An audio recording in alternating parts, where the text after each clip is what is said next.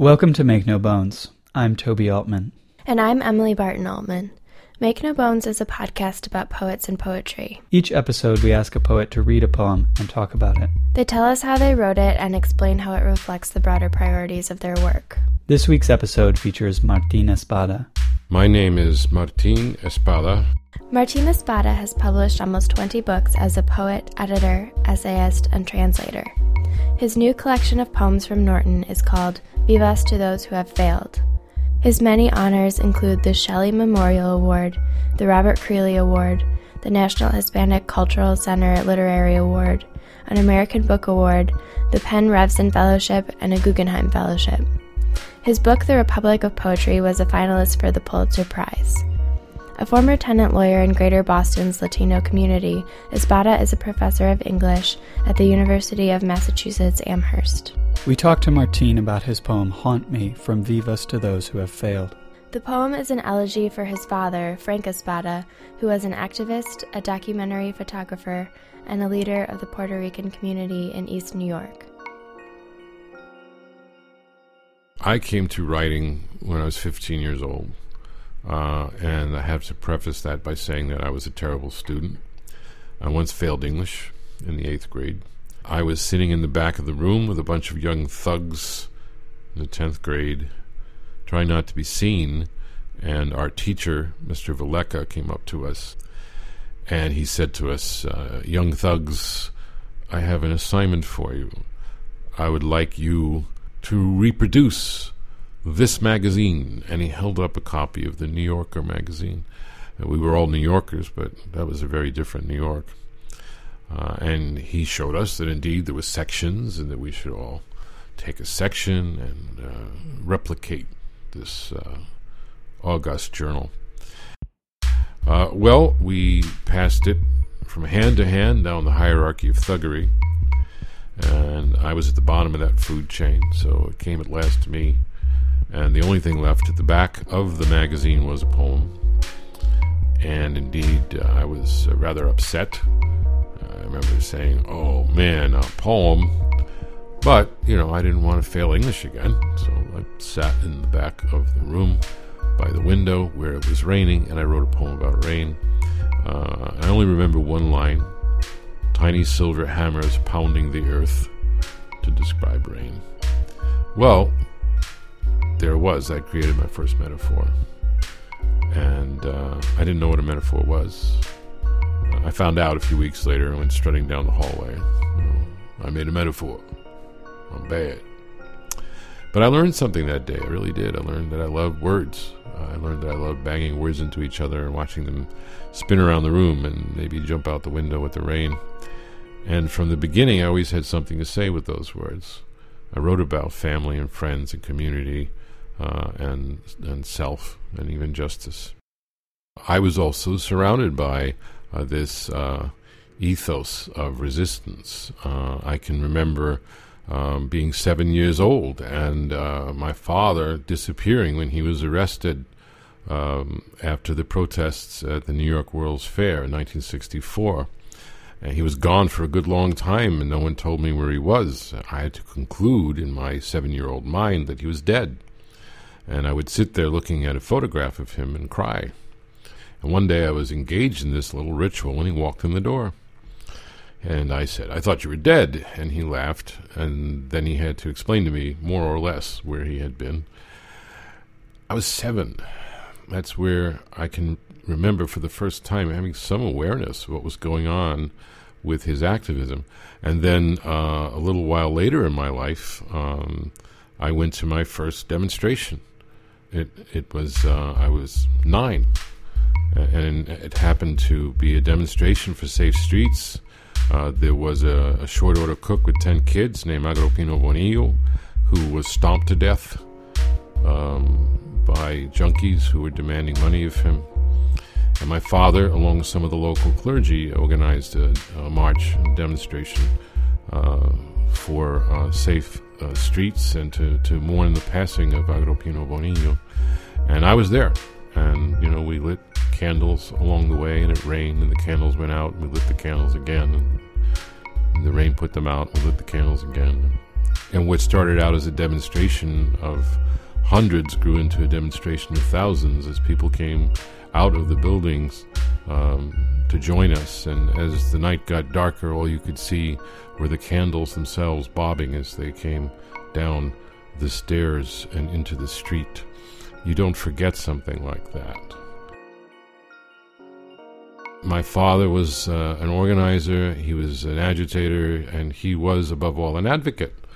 Not only documenting conditions, but speaking out against those conditions, and humanizing the dehumanized. I see myself doing that, or attempting to do that, in not only this book, and Vivas to Those Who Have Failed, but in every book I have ever produced. Vivas to Those Who Have Failed, that comes from Whitman, Section 18, Song of Myself. And there are many people who populate the book and fit that category in the conventional sense of failure. But of course, what Whitman is doing to challenge the concept of failure is to essentially say that they have not failed, or that they have failed in order that we should succeed. My father occupies a central place in this book because he was part of numerous struggles, and we can point to them and say, well, they failed, didn't they? Right? So he was a community organizer in the East New York section of Brooklyn, where I grew up, a still devastated, blighted community. He was a civil rights activist. He was a leader, some would say the leader of the Puerto Rican community in New York City during the 1960s and early 70s. And above all, he was a documentary photographer who created something called the Puerto Rican Diaspora Documentary Project, a photo documentary and oral history of the Puerto Rican migration. And I know my father, who was an activist for 60 years, felt towards the end that he had failed. And I tried to convince him otherwise. But as we know, social change is not linear. We advance and we retreat. We gain and then we lose, and then we gain back again. And it's easy for someone to take a look at any one piece of that history and say, well, you know, you were an activist, or you were an advocate, or you took photographs, or you wrote poems, and it didn't go the way you wanted it to go, which is why you have to take the longest possible view, Vivas to Those Who Have Failed. And then there's the ultimate failure, which is the failure to continue living, the failure of the heart to keep beating. So the failure by death, the failure of the heart to keep beating, is also a preoccupation here. And I am grappling with my father's loss, but also his legacy, and the notion that even death is not the ultimate failure, that we continue on in some way. As long as I am here, he is here. As long as the poems are here, he is here. As long as the photographs are here, he is here. And so I'm doing what Whitman directed me to do, which is to challenge the whole idea of what we mean by failed.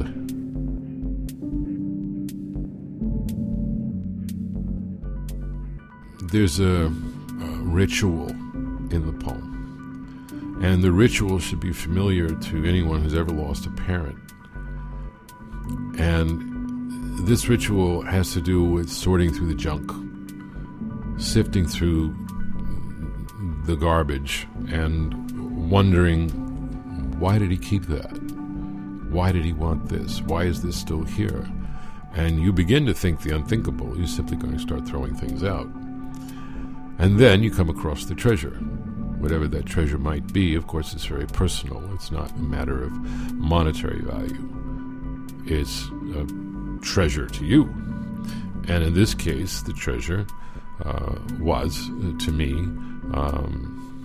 what we used to call home movies, silent movies. I was stunned at what I found, because there, and it's only about 6 minutes, was footage from 1968, my first visit to the island of Puerto Rico, my first encounter with many of my relatives there, family.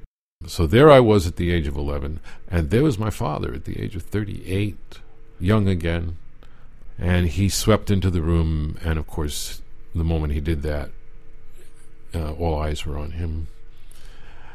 And what happens simply in the whole movie is that there's a scene where we're all sitting at a table and there's food piled up, and I'm looking very confused and hot and disoriented, I guess. And my father, of course, is in his element. And he notices me, and in a split second, his focus goes right to me. He puts his arm around my shoulder. And I can see myself change, just brighten and radiate, as I say in the poem, and sit up and look around and realize there's a world around me. So all of a sudden I hear the music. All of a sudden I can smell the food. I come back to life because my father, who is dead, mind you, has just put his arm around my shoulder and brought me back to life. After I saw that, I began playing that one little clip, that one little section, over and over again. So the action was that he was putting his arm around me over and over again. And here I am, I'm 59 years old, and I'm replaying this, and the tears are pouring down my face. Finally, the dam broke. I was wondering when that was going to happen.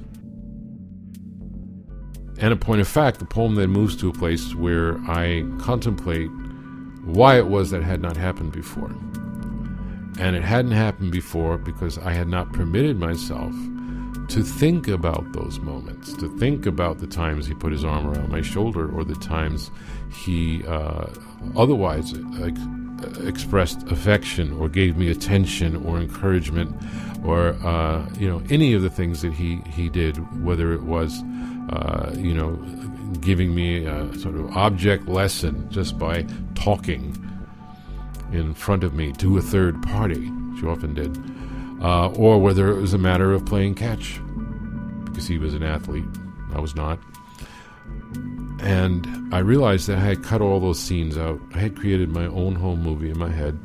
I had cut out all the scenes where he was good to me. And it was grossly unfair. Here I was just remembering the arguments, the silences. I was processing his history and mine in a very different way. And ultimately what I was doing was keeping the grief at arm's length, which we do reflexively, most of us. We find ways of keeping the grief out here. But if we're poets, we have to let it in. You have to invite the ghosts in. You have to invite them to sit down at the table. You have to invite them to tell you everything. You have to invite them to haunt you. Because that's what you should do as a poet. You're going to internalize all that, so in turn you can express it in words and put it on the page and put it in the air. And you may not console yourself. In fact, you probably won't. But you will console others. This poem is called Haunt Me, for my father, Frank Espada. I am the archaeologist. I sift the shards of you, cufflinks, passport photos, a button from the March on Washington with a black hand shaking a white hand, letters in Spanish, your birth certificate from a town high in the mountains. I cup your silence, and the silence melts like ice in a cup. I search for you in 2 yellow Kodak boxes marked Puerto Rico, Nochebuena, Diciembre, 1968. In the 8mm silence, the Espadas gather, elders born before the Spanish-American War, my grandfather on crutches after fracturing his fossil hip, his blind brother on a cane. You greet the elders, and they call you Tato, the name they call you there. Uncles and cousins sing in a chorus of tongues without sound, vibration of guitar strings stilled by an unseen hand, maraca shaking empty of seeds. The camera wobbles from the singers to the television and the astronauts sending pictures of the moon back to Earth. Down by the river, women still pound laundry on the rocks. I am 11 again, a boy from the faraway city of ice that felled my grandfather, startled after the blind man with the cane stroked my face with his hand dry as straw, crying out, "Bendito." At the table, I hear only the silence that rises like the river in my big ears. You sit next to me, clowning for the camera, tugging the lapels on your jacket, slicking back your black hair, brown skin darker from days in the sun. You slide your arm around my shoulder, your good right arm, your pitching arm, and my moon face radiates, and the mountain song of my uncles and cousins plays in my head. Watching you now. My face stings as it stung when my blind great-uncle brushed my cheekbones searching for his own face. When you died, Tato, I took a razor to the movie looping in my head, cutting the scenes where you curled an arm around my shoulder, all the times you would squeeze the silence out of me so I could hear the cries and songs again.